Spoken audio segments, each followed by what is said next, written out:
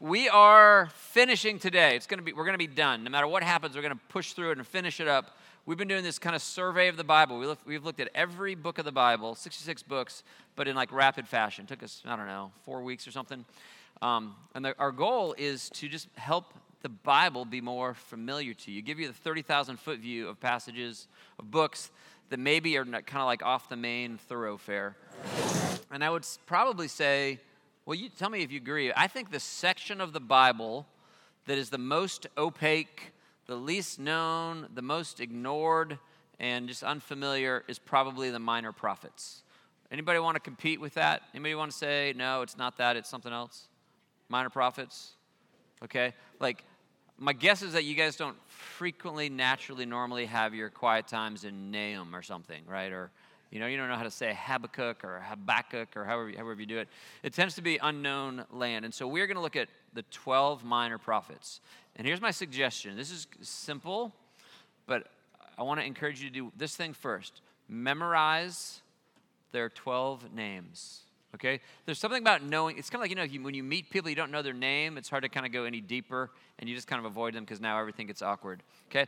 If you know the minor prophets, then that's just like the entry point, all right? So here's how they go. We're going to do a real quick flash memorization. Probably won't finish it. Memorization requires repetition. But repeat after me. Hosea, Joel, Amos, Obadiah.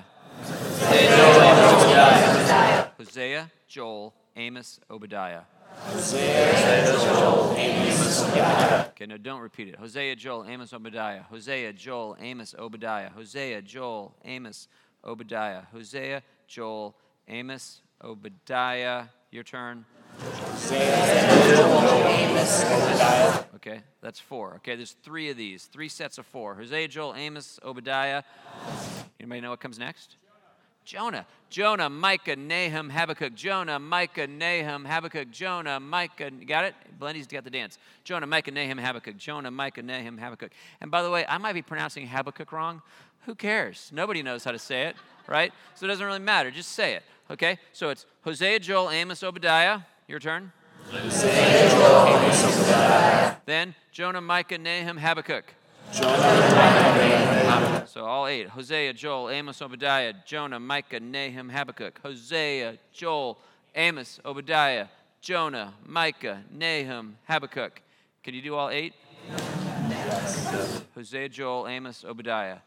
Jonah, Micah, Nahum, Habakkuk. Okay? And then there's one more set of 4. It's the Z's. Zephaniah, Haggai, Zechariah, Malachi. Zephaniah, Haggai, Zechariah, Malachi. Zephaniah, Haggai. And I'm not saying any of these right either. Haggai, Haggai. Zephaniah, Haggai, Zechariah, Malachi. Okay? If you just take a few minutes, right, you can lock those things out. And then at least this opaque black box that's like hidden and scary and unknown maybe begins to get a little bit of light on it. Hosea, Joel, Amos, Obadiah, Jonah, Micah, Nahum, Habakkuk, Zephaniah, Haggai, Zechariah, Malachi. That's our 12 minor prophets, okay? Of the 12, one of them is probably the most familiar to you. Is there any of those 12 that doesn't feel quite so bizarre and weird and unknown? Jonah. Zechariah. Okay, and the correct answer is Jonah, absolutely, right? And why do we know Jonah? It's a very, very simple reason. Why? Because it's a story, Robin, right? So you get this sea of like weird things and oracle, and in the midst of all this bizarreness, there's this story, this narrative. Story is the language of the human heart.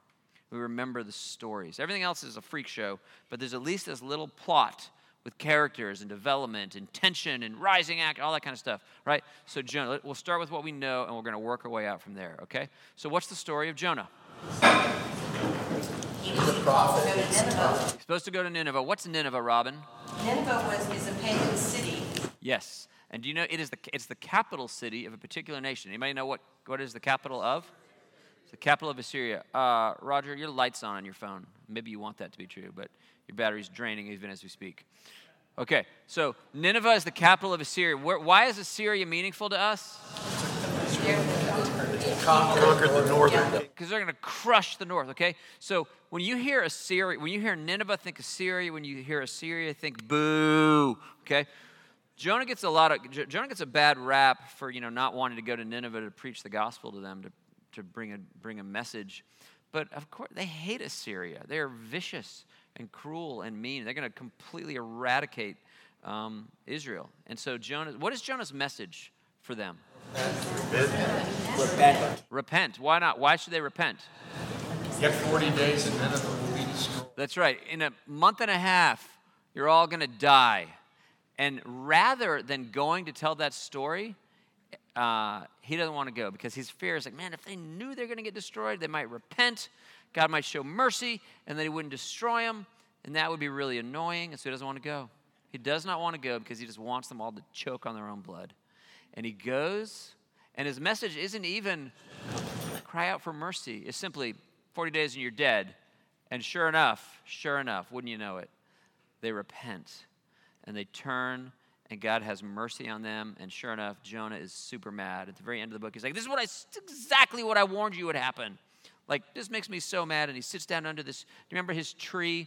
He sits down under this branch, and this gives him shade. And he likes the shade. He's mad about everything, but at least he's got shade.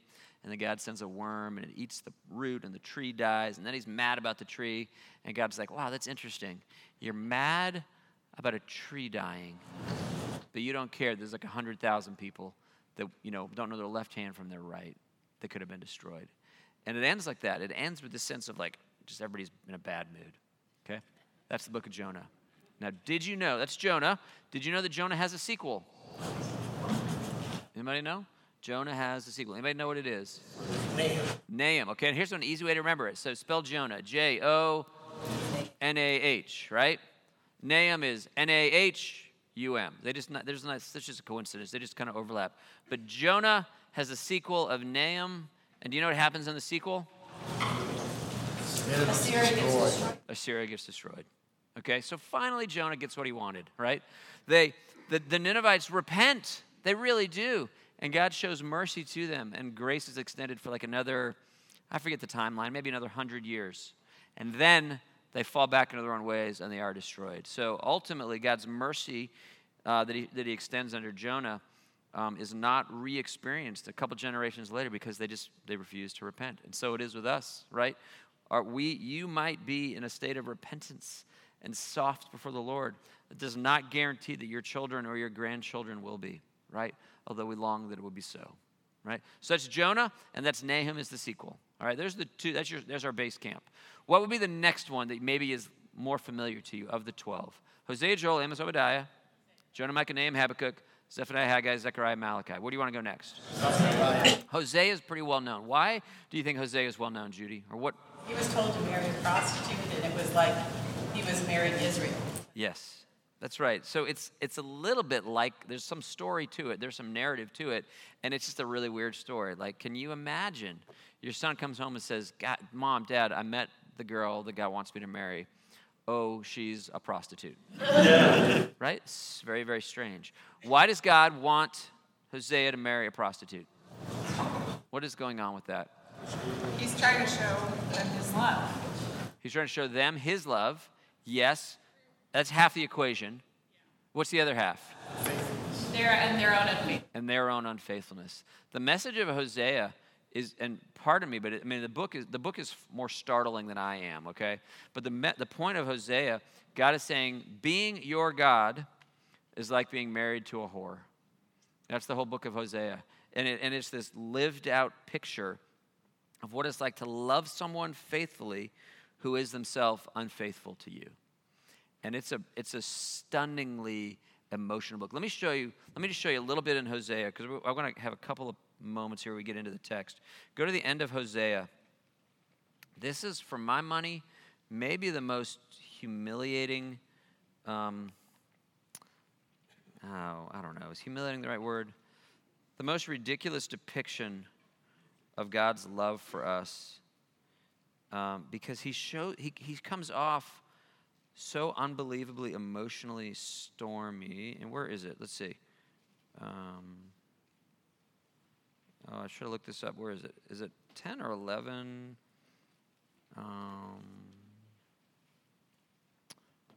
Sugar. Here it is. Here we go.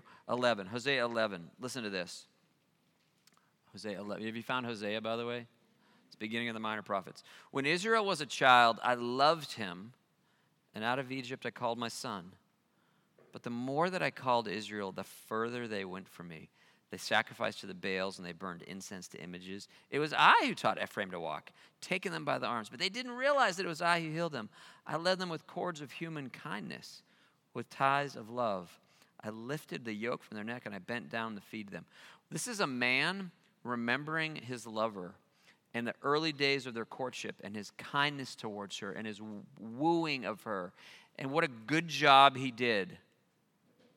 And the fact that she has completely rejected him, completely spurned him, has gone off and had an affair, and he's remembering what he loves about her, and then suddenly, just like a human being, he's overwhelmed with this tsunami of anger and rage. Verse 5, will they not return to Egypt, and will not Assyria rule over them, because they refuse to repent? Swords will flash in their cities, will destroy the bars of their gates, and put an end to their plans. My people are determined to turn from me. And even if they call to the Most High, he would by no means exalt them. He's so angry. And he just has this spurt of rage. And then in the next second, he collapses. Look at the next verse. Verse 8. How can I give you up, Ephraim? How can I hand you over, Israel? How can I treat you like Admah? How can I make you like Zeboim? My heart is changed within me. All my compassion is aroused. I will not carry out my fierce anger, nor will I turn and devastate Ephraim. For I am God, not a man, the Holy One among you. I will not come in wrath. He is back and forth in his emotions, having this raging storm over her faithfulness, and he wants to kill her. And he's like, I don't want to kill her. I love her. And I don't know what to do. It's so strange that God would speak as if our love for him moves his needle. You know, it could be like, what does he care? What does he care? Does he need us? It's astonishing that he speaks, that he reveals the enormous power that we have over his emotional state, which even sounds heretical as I say it, but it's right here. It's so odd that the one who needs nothing has chosen to need us and to give us the place of dignity in his heart. Craziness. Okay, that's Hosea. So we got Jonah, we got Nahum, we got Hosea. Any others familiar to you? Or is there a fourth place?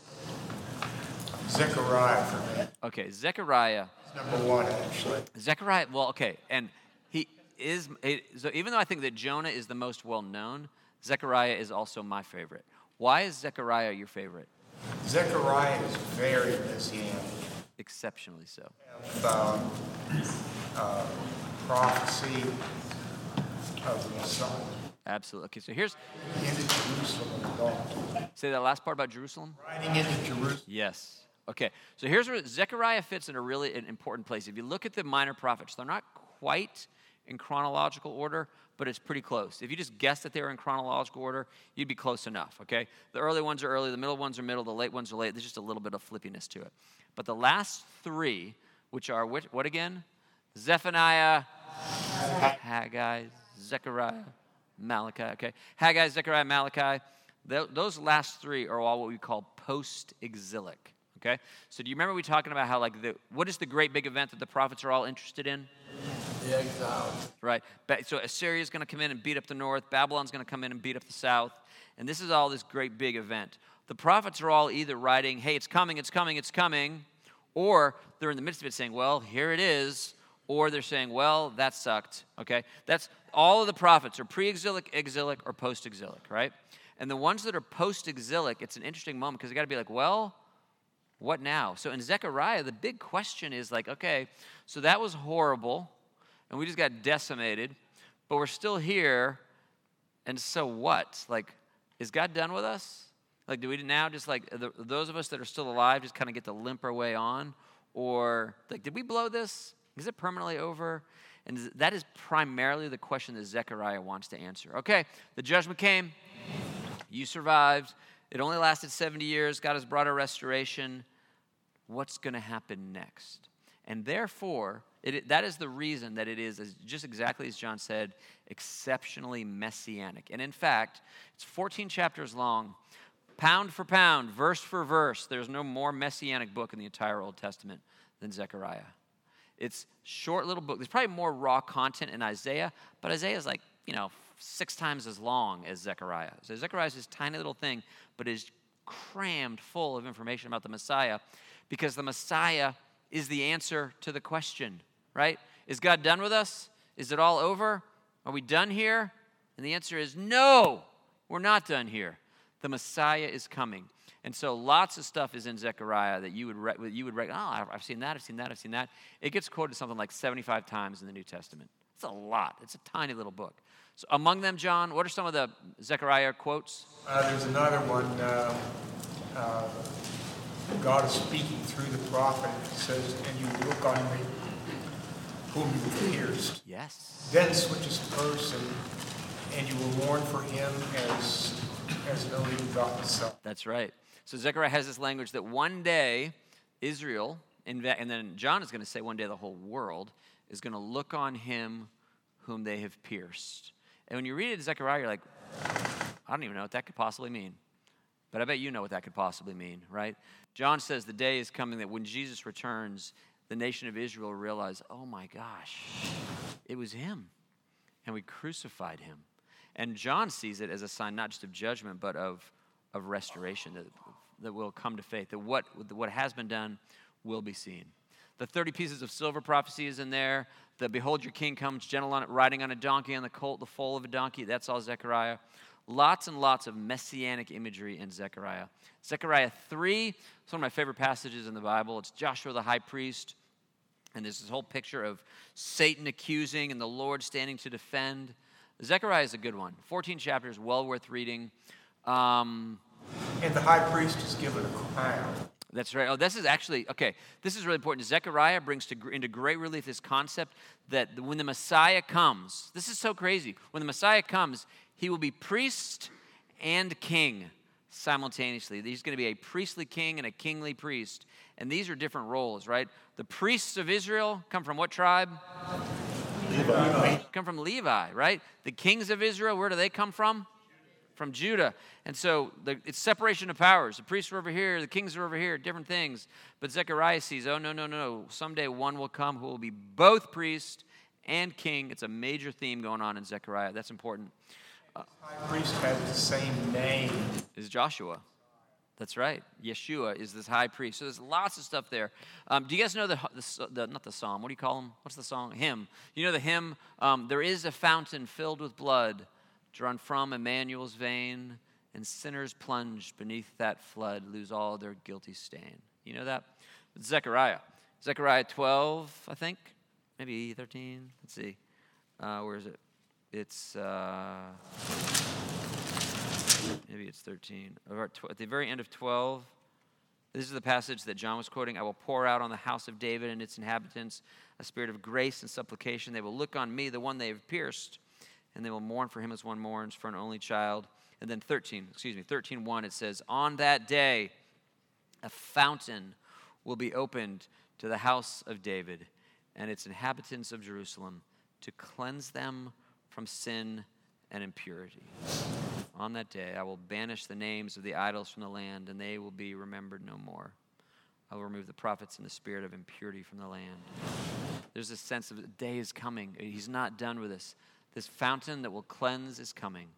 And we know that all these ideas, all these themes of Zechariah all come together in one man who rides in on a donkey, on one man who will be the fountain, on one man who they will pierce. And so Zechariah, man, that is a book. It's a little bit weird because prophets are weird, but Zechariah is a book really very, very well worth understanding. Robin. One of the girls one of your fellows that stayed with us, told me that Jews don't read Isaiah, that they skip over that part. They don't want that part. But what do they do with Zechariah? Okay, so it's absolutely true that they don't read Isaiah 53. So Isaiah 53, which is the most crystal clear messianic image in the entire Old Testament, is called the Lost Chapter. In fact, you should go do this. Go to YouTube. This is fantastic video of this Jewish community that does evangelism in Israel. If you go to YouTube and look for like the Lost Chapter of Isaiah, and you'll see like there's this magnificent video of these guys reading, or some guy reading different excerpts from Isaiah 53 to a Jewish audience, to Israeli people. and helping them see that it's really about Jesus. It's beautiful. What do they do about this? I don't know exactly how they treat Zechariah. I mean, a faithful Jew believes that the Messiah is coming. They believe that the Messiah is real, but they probably would not anticipate that he's going to be a sin-bearing Messiah. That's what freaked everybody out. Everybody was expecting the second coming, not the first coming.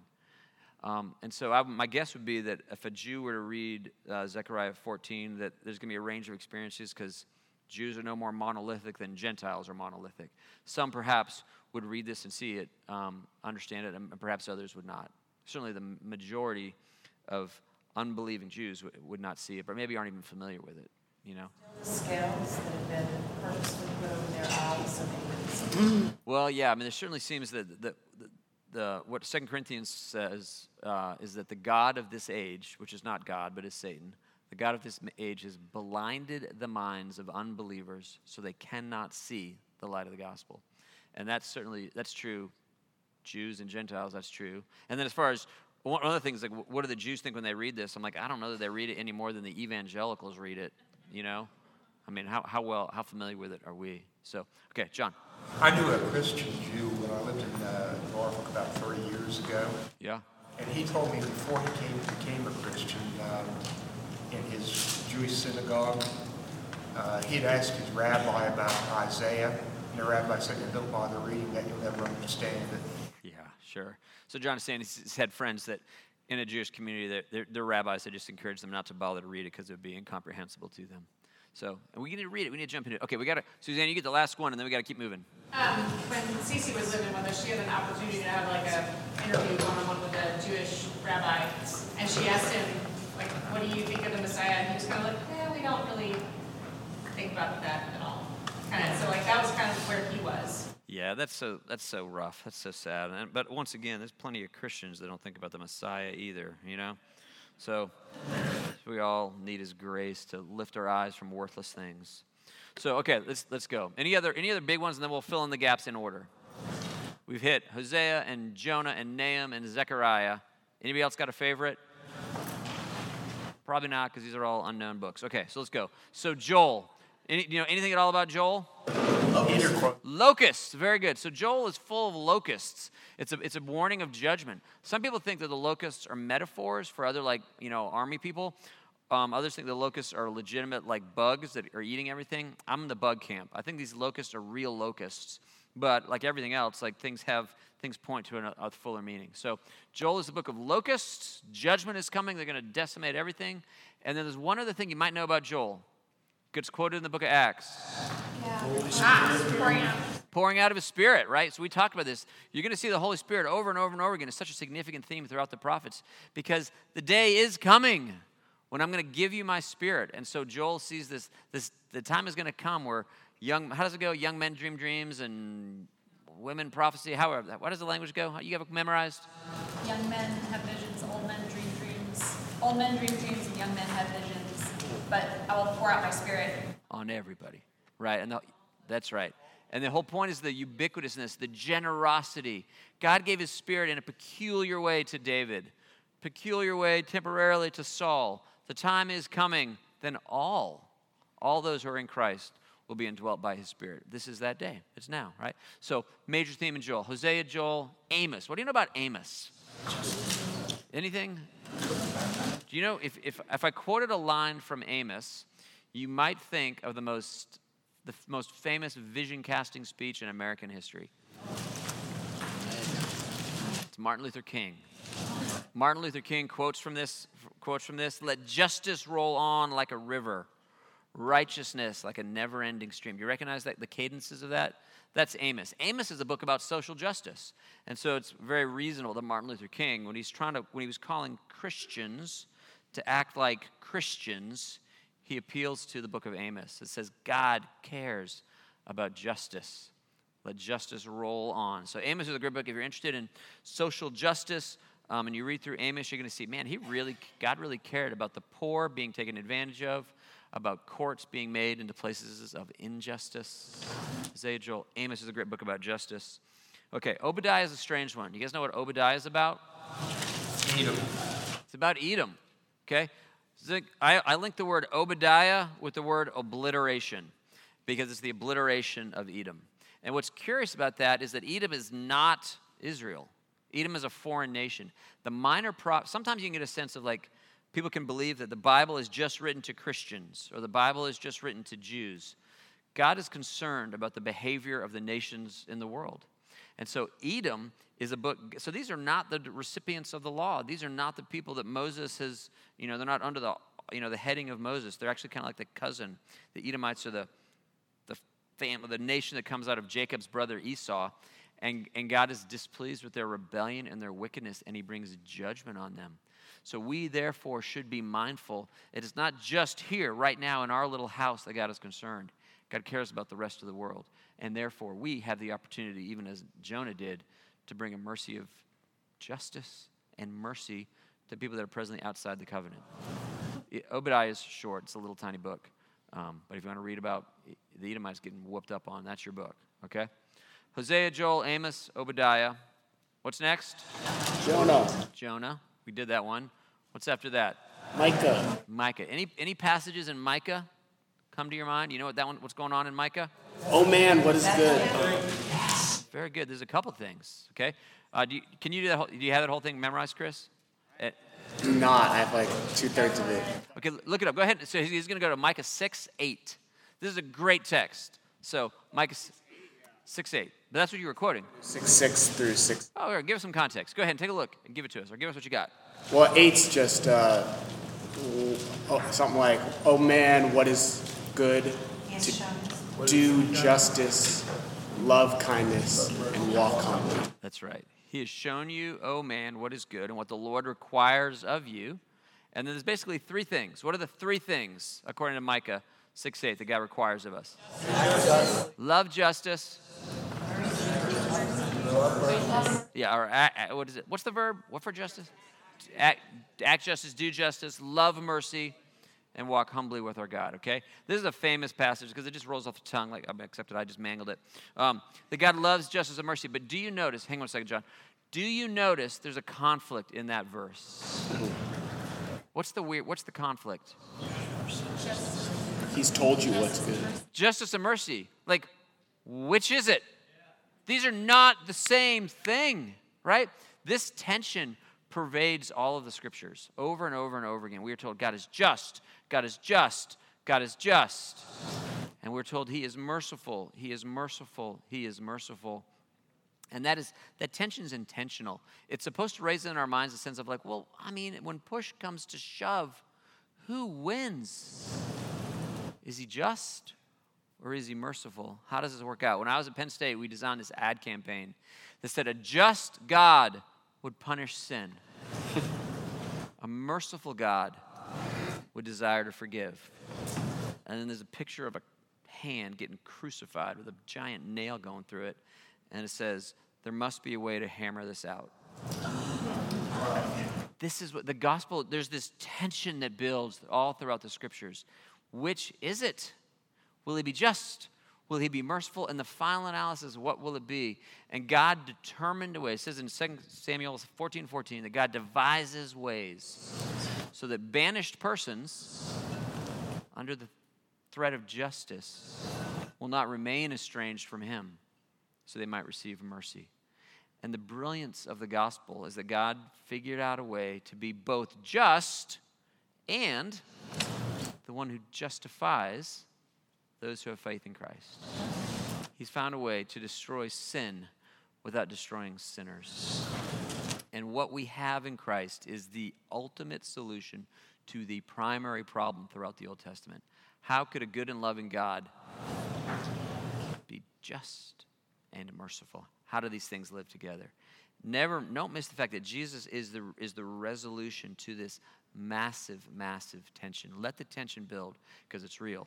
And it's going to be very, very costly for God to be both just and merciful. The only way he can do it is if he actually takes into himself the penalty for our sin. There's a story that I've heard that kind of illustrates this. I've often shared this with folks when we're trying to make the gospel clear. You may have heard me share it, but I'll do it briefly here. Imagine there's an Indian tribe, and there's been a drought, and there's a scarcity of resources, right? Because of the drought, all the plants are dying, the animals are moving on and the people are suffering, and everywhere they travel in search of water and food and plants, there's nothing. When that happens, people begin selfish. Scarcity can produce a selfishness, and people begin to turn in on themselves, and people in the tribe are stealing from others in the tribe, and it's just untenable. We're never going to survive this if people are starting to go after each other. And so the chief of the tribe, he determines that we're going to have to be very severe on theft. And he says the next person caught stealing will be taken to the center of this village thing, tied to a pole and lashed, publicly beaten. We cannot tolerate this. Within days, a cry goes out for a thief has been captured, and the people come to see who it is. Holy moly, it's the chief's own mother. What is he going to do? Will he be just and carry out the punishment that was clearly described? Or will he be merciful and let her go? It's a curious thing to be just to those you love, but the one in charge, and he therefore might want to just show mercy, but he can't denigrate justice. He's got to do what is right. So what he does is he has his mom tied to the pole in the center of the room, center of the village, and he has the punisher come forward with his whip. But right before he gives the order that the whipping commence, he steps in between the two of them, places his broad shoulders across her frail back, and with her safely wrapped in his arms, he demands that the penalty be carried out. And in that moment, he is just, for the punishment is carried out, and he is merciful. The way to be merciful is that he absorbs it into himself. And the tension is resolved. This is the gospel. That God is just and God is merciful. And it costs him enormously to be both of those things, right? Love, justice, bring it all together. How do we do it? Only in Christ can it become fully clear. Catherine? When I was a new believer, I found that it was hard to admit sin. And I noticed it in other people too, because, it's always easier to point out their sin. But the point was that when I found out that he's faithful and just to forgive us and to cleanse us from all unrighteousness, it's like as long as we know he admits, yes, indeed, it is sin. But then there's that promise right away. But if you admit it, then you receive forgiveness and there's freedom. And I used to struggle a lot with that. Yeah, and well, we should. But even as you quoted 1 John 1, right? That God is faithful and just to forgive our sin. Have you ever noticed that's the strange way to phrase it? If we're talking about God going to forgive your sin, do you really want me talking about his justice? Or would you not prefer that we talked about his mercy? God is faithful and merciful to forgive our sin. What on earth does it mean that he's faithful and just to forgive our sin? How does that work? The only way that can work, that he's just in forgiving our sin, is if our sins have already been atoned for. That's pointing us to the death of Jesus. The reason he is just when he forgives me and not unjust when he forgives me is because the debt has been paid, right? He's faithful and just. This reminds me that he's poured out his wrath on his son, so there'll be none left for me. Exceptional. Sharon? I'm confused a little bit. In verse 8, I thought it's not God talking, but the writer saying, he has shown you, O man. Is he talking to us, like men, that we act justly and we love mercy and we walk humbly with our God? That's correct. Yeah, that's absolutely true. So when it says, the he in verse 8 is God, right? So God has showed us what is good and what the Lord requires of us. He requires us to act justly and to love mercy, right? That's true. But whatever is true of anything that God has ever told us to do, right? When God gives us the law, his laws are never arbitrary. He's never been like, I don't know, let's not have anybody lie. Like, it's not like he's making stuff up. But the law that he gives us, including these laws, are always a reflection of his own nature. Like it's a revelation of what he wills reflects what he is. So the fact that he is calling us to both justice and mercy means that he is both just and merciful, and which and that tension is chiefly resolved on the cross. But then it also means for us, what does it mean for me to be just and merciful? Well, it might very well mean that I end up paying somebody else's bill, right? It might very well mean that in order for me to extend mercy to somebody else, I need to drink the injustice of being taken advantage of, which is rough news. Paul says this, he's like, why are you Christians suing you, Christian? Like, this is madness. Like, Christians are dragging other Christians to court in front of everybody else. Wouldn't you rather just be wronged? Why not rather be taken advantage of? And I think when we read this in Corinthians, we read that, you're like, wow, that's insane. But he's like, well, yeah, it is insane, but that's the nature of Christianity. We follow a crucified Messiah who suffers for somebody else's wrongdoing. And then for the rest of time, we're like, I don't want to suffer for anybody else's wrongdoing. Like, that sounds like a terrible idea. But it is absolutely essential to our faith, is that we too would be a people who live in the tension between justice and mercy, and we too would solve that as Jesus did by absorbing pain into our lives. Holy cow. That's crazy. Okay, Lily? I was just thinking about the nature of Jesus also being our advocate, but the Holy Spirit and Jesus are called our advocate. And I think for people with a law background in this room, that makes sense. It's talking about Jesus as a key witness. That's right. Ways that was described. But not only does he pay our debts, but then he is continually advocating for us, not saying, have pity on this poor sinner, forgive him again. But look, they're already forgiven. I did it. That's right. And I can't take credit for that because I was listening to Tim Keller. And that's Zechariah 3. Zechariah 3 is a great picture of that Jesus as advocate. Right, but I think also that we have it wrong in our minds, like that we continually need to be forgiven when we have the Holy Spirit advocating for us, washing us clean continually. Yes. So I think it's a good word because we just forget. It's not once and done. It's an ongoing interaction on our behalf. Okay, so we're gonna finish the minor prophets. So we've got Hosea, Joel, Amos, Obadiah. Don't forget Micah 5 too. Okay, good. Okay, so Hosea, Joel, Amos, Obadiah, Jonah, Micah is where we are. So Micah 5 is another great prophecy. You guys know Micah 5? But you, Bethlehem Ephrathah, though you are least among the clans of Judah, out of you will come for me one who will be ruler over Israel, whose days are from old, from ancient days. It's what's one of your Christmas prophecies, that the Messiah will be born in Bethlehem. This is the one that when Herod called his religious advisors to say, hey, a bunch of weird dudes from like Babylon are here. When's the Messiah going to be born? Or where is the Messiah going to be born? They're like, easy, Bethlehem, Micah 5. And they quote that passage. So it's one of these predictions, prophecies that Messiah would come and be out of Bethlehem. So that's Micah. Okay, so Hosea, Joel, Amos, Obadiah, Jonah, Micah, Nahum we did, Habakkuk. Okay, Habakkuk's a weird one. You know what Habakkuk is? Habakkuk? I never know how to say it. What is it? Doom and gloom. Doom and gloom. Okay, it really is. It's an interesting, it's almost a story. It's this conversation going on between this prophet and God. And it's really, really odd. Do you remember that? Do you remember what his chief complaint is? It's like a series of complaints. What's his first complaint? How long what? Yeah, basically he's saying he's annoyed that his nation is unjust. He's not happy. He's like, man, this is a wicked, like Israel's a mess. I don't like it. Everything's bad and everybody's sinning and everything's terrible. How long are you going to put up with this? And God says, yeah, I noticed that too. Not to worry. I'm bringing in Babylon. At which point he's like, whoa, that's not what I meant. That's not at all what I meant, okay? This would be us, I don't know, pick a thing. We're lamenting the state of abortion in America. And we're like, man, it's like 1 million babies die a year. This is terrible, Lord. How long are you going to put up with this? He's like, yeah, I know, no problem. I'm bringing in North Korea.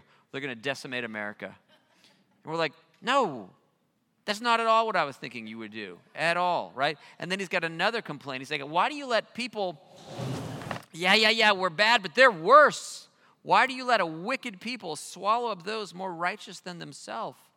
And it's an interesting exploration into the problem of evil. And then God answers that question. He says, well, just wait, because I'm going to judge Babylon as well.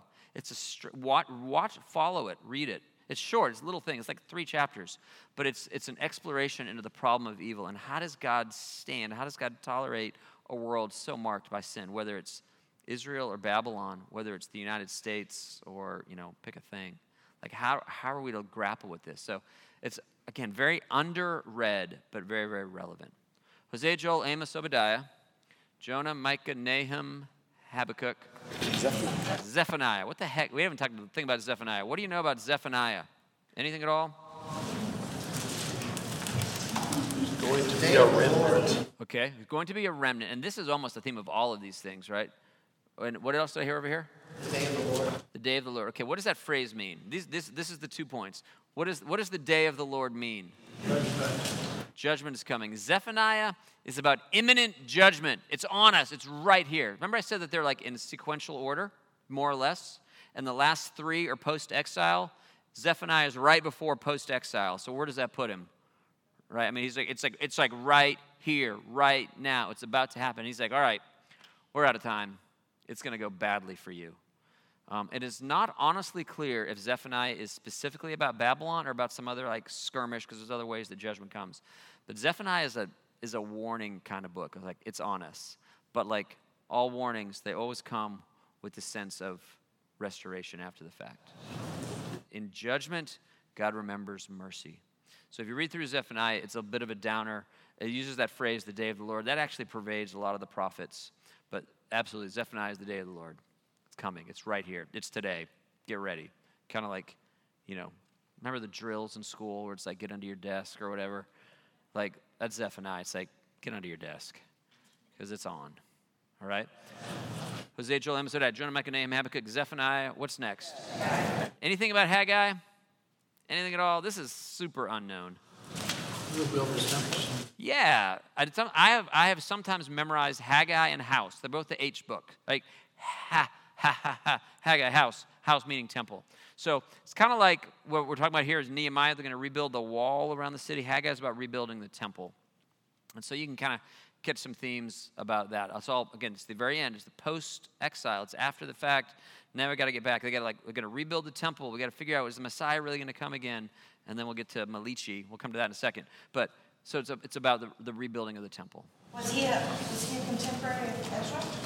Well, that's a good question. I would probably so. I don't know that, but logically that would seem to be like in the Zerubbabel, Ezra kind of window of time. I would think they're all the same, but I don't know if they literally were the same years or not. But yes, that's the same topic, same general time period, if not quite precise. So great. All right, you got Haggai. Zechariah we did. You guys should go read Zechariah. But when you do, it'll just be super weird, okay? In fact, here's something you could do. If any of these are intriguing to you, just go to YouTube and type in The Bible Project Zechariah. The Bible Project Zephaniah. These guys are brilliant. Their stuff is so accessible. It's like a 6 or 7 minute essay, visually depicted on all of them. Their essay or their video on Zechariah is fantastic. It's so well done. So if anyone, I'm hoping every week that something will intrigue you. You'd be like, oh, I want to go read that. I recommend. My money's on Zechariah, and if you do it, the Bible Project guys will give you a great little further, guided tour into that. But those things, if you're reading through your Bible and you just want somebody to sit down with you for 5 minutes and tell you what's going on here, YouTube, the Bible Project, book of the Bible I care about, is brilliant. It'll be so insightful and so helpful to you. All right? Zephaniah, Haggai, Zechariah we did, and what's the last one? Malachi. Anything from Malachi stick out in your mind? Any quotes? Yes. Okay. So some pastors love this book because it's a pro-tithe book, right? How are they robbing God, Gary? In their tithes and offerings. That's right. Test me in this. Bring the whole tithe into the storehouse and see if I will not pour out on you so much blessing that you can't even contain it. So we like Malachi because it talks about money. What else is going on in Malachi? Malachi prophesies that before the great and terrible day of the Lord, he's going to send Elijah. This is a really big deal, okay? Before the great, in fact, let's look at this. This matters. Before the great and terrible day of the Lord, he's going to send Elijah. Do you remember this? This is a strange thing. When Jesus shows up and people are trying to make sense of like, who is this guy? And before Jesus, somebody else shows up. Who are they trying to make sense of before they were trying to make sense of Jesus? John the Baptist. So you got these two really weird dudes roll onto the scene, and there's this trying like, what's going on? And there's a question: are you Elijah? Are you Elijah? And when they ask that question, you're like, why are you asking if they're Elijah? Elijah's been gone for hundreds of years. It's Malachi 4. It says this, 4:5. See, I will send you the prophet Elijah before the great and dreadful day of the Lord comes. And he will turn the hearts of the fathers to their children, and the hearts of the children to their fathers, or else I will come and strike the land with a curse. That's the very last passage in the Old Testament, at least the way we have it ordered. And who is Elijah? What's the answer to that riddle? It is John the Baptist. Jesus makes it abundantly, explicitly clear that John came in the spirit of Elijah. He was the fulfillment of that prediction. Somebody's job was to come and to say, hey, you guys, wake up, and to begin to like turn people's hearts back in the right direction as a predecessor. I'm studying John's gospel right now, different John, but in the midst of studying John's gospel, it's been a little bit surprising to me how prominent John the Baptist really is. He had a magnificently important role, more than I think I'd appreciated just even in the last month. And that's coming out of this Malachi prediction that God is going to send someone. Yeah? The two witnesses in the end times, isn't one of them again Elijah? Yeah, that's a strange thing. So John uses this language of, in Revelation, the very, very end of the Bible, they have this picture of these two witnesses, and it's Moses and Elijah, right? Am I wrong about that? And so I think what generally, when John uses them, I think what he's depicting is that the law and the prophets are the two major sections of the Old Testament. And Moses, of course, is the giver of the law, and Elijah is like preeminent among the prophets. So I think when John uses them, it's a reference to the totality of what we have in the Old Testament, the law and the prophets. Not just the two particular people, but the contributions and the camps of these people, I think is what John is going after there. Okay. Yes. Rita? We were talking about coming in the spirit of Elijah. My Bible says, behold, I'm going to send you Elijah the prophet before the coming of the great and terrible day of the Lord. And I was always taught that when it talks about the great and terrible day of the Lord, that's the judgment day. Yeah, I think that is. So, okay, we'll do this in like a minute. So the Old Testament, when the Old Testament anticipates the coming of Messiah, Bob kind of mentioned this the other day. It shows us the mountain range. Like, here it is. Here's the coming of the Lord. And we see things that are accomplished in the first coming and things that are accomplished in the second coming as if it's just like the day of the Lord. Now, we have this vantage point. We're like, oh my gosh, there's like a lot of time in between the two. But the Old Testament, rarely do we see any kind of hint that these two things are not, this is hard to tell. This is easy to tell, right? But he's like, I don't know, they're all right there. And so, so it is true that John the Baptist comes before the great and terrible day of the Lord, but he also comes before this day of mercy, right? But when Jesus comes, he's setting into play the entire eschaton. Like, we are living right now.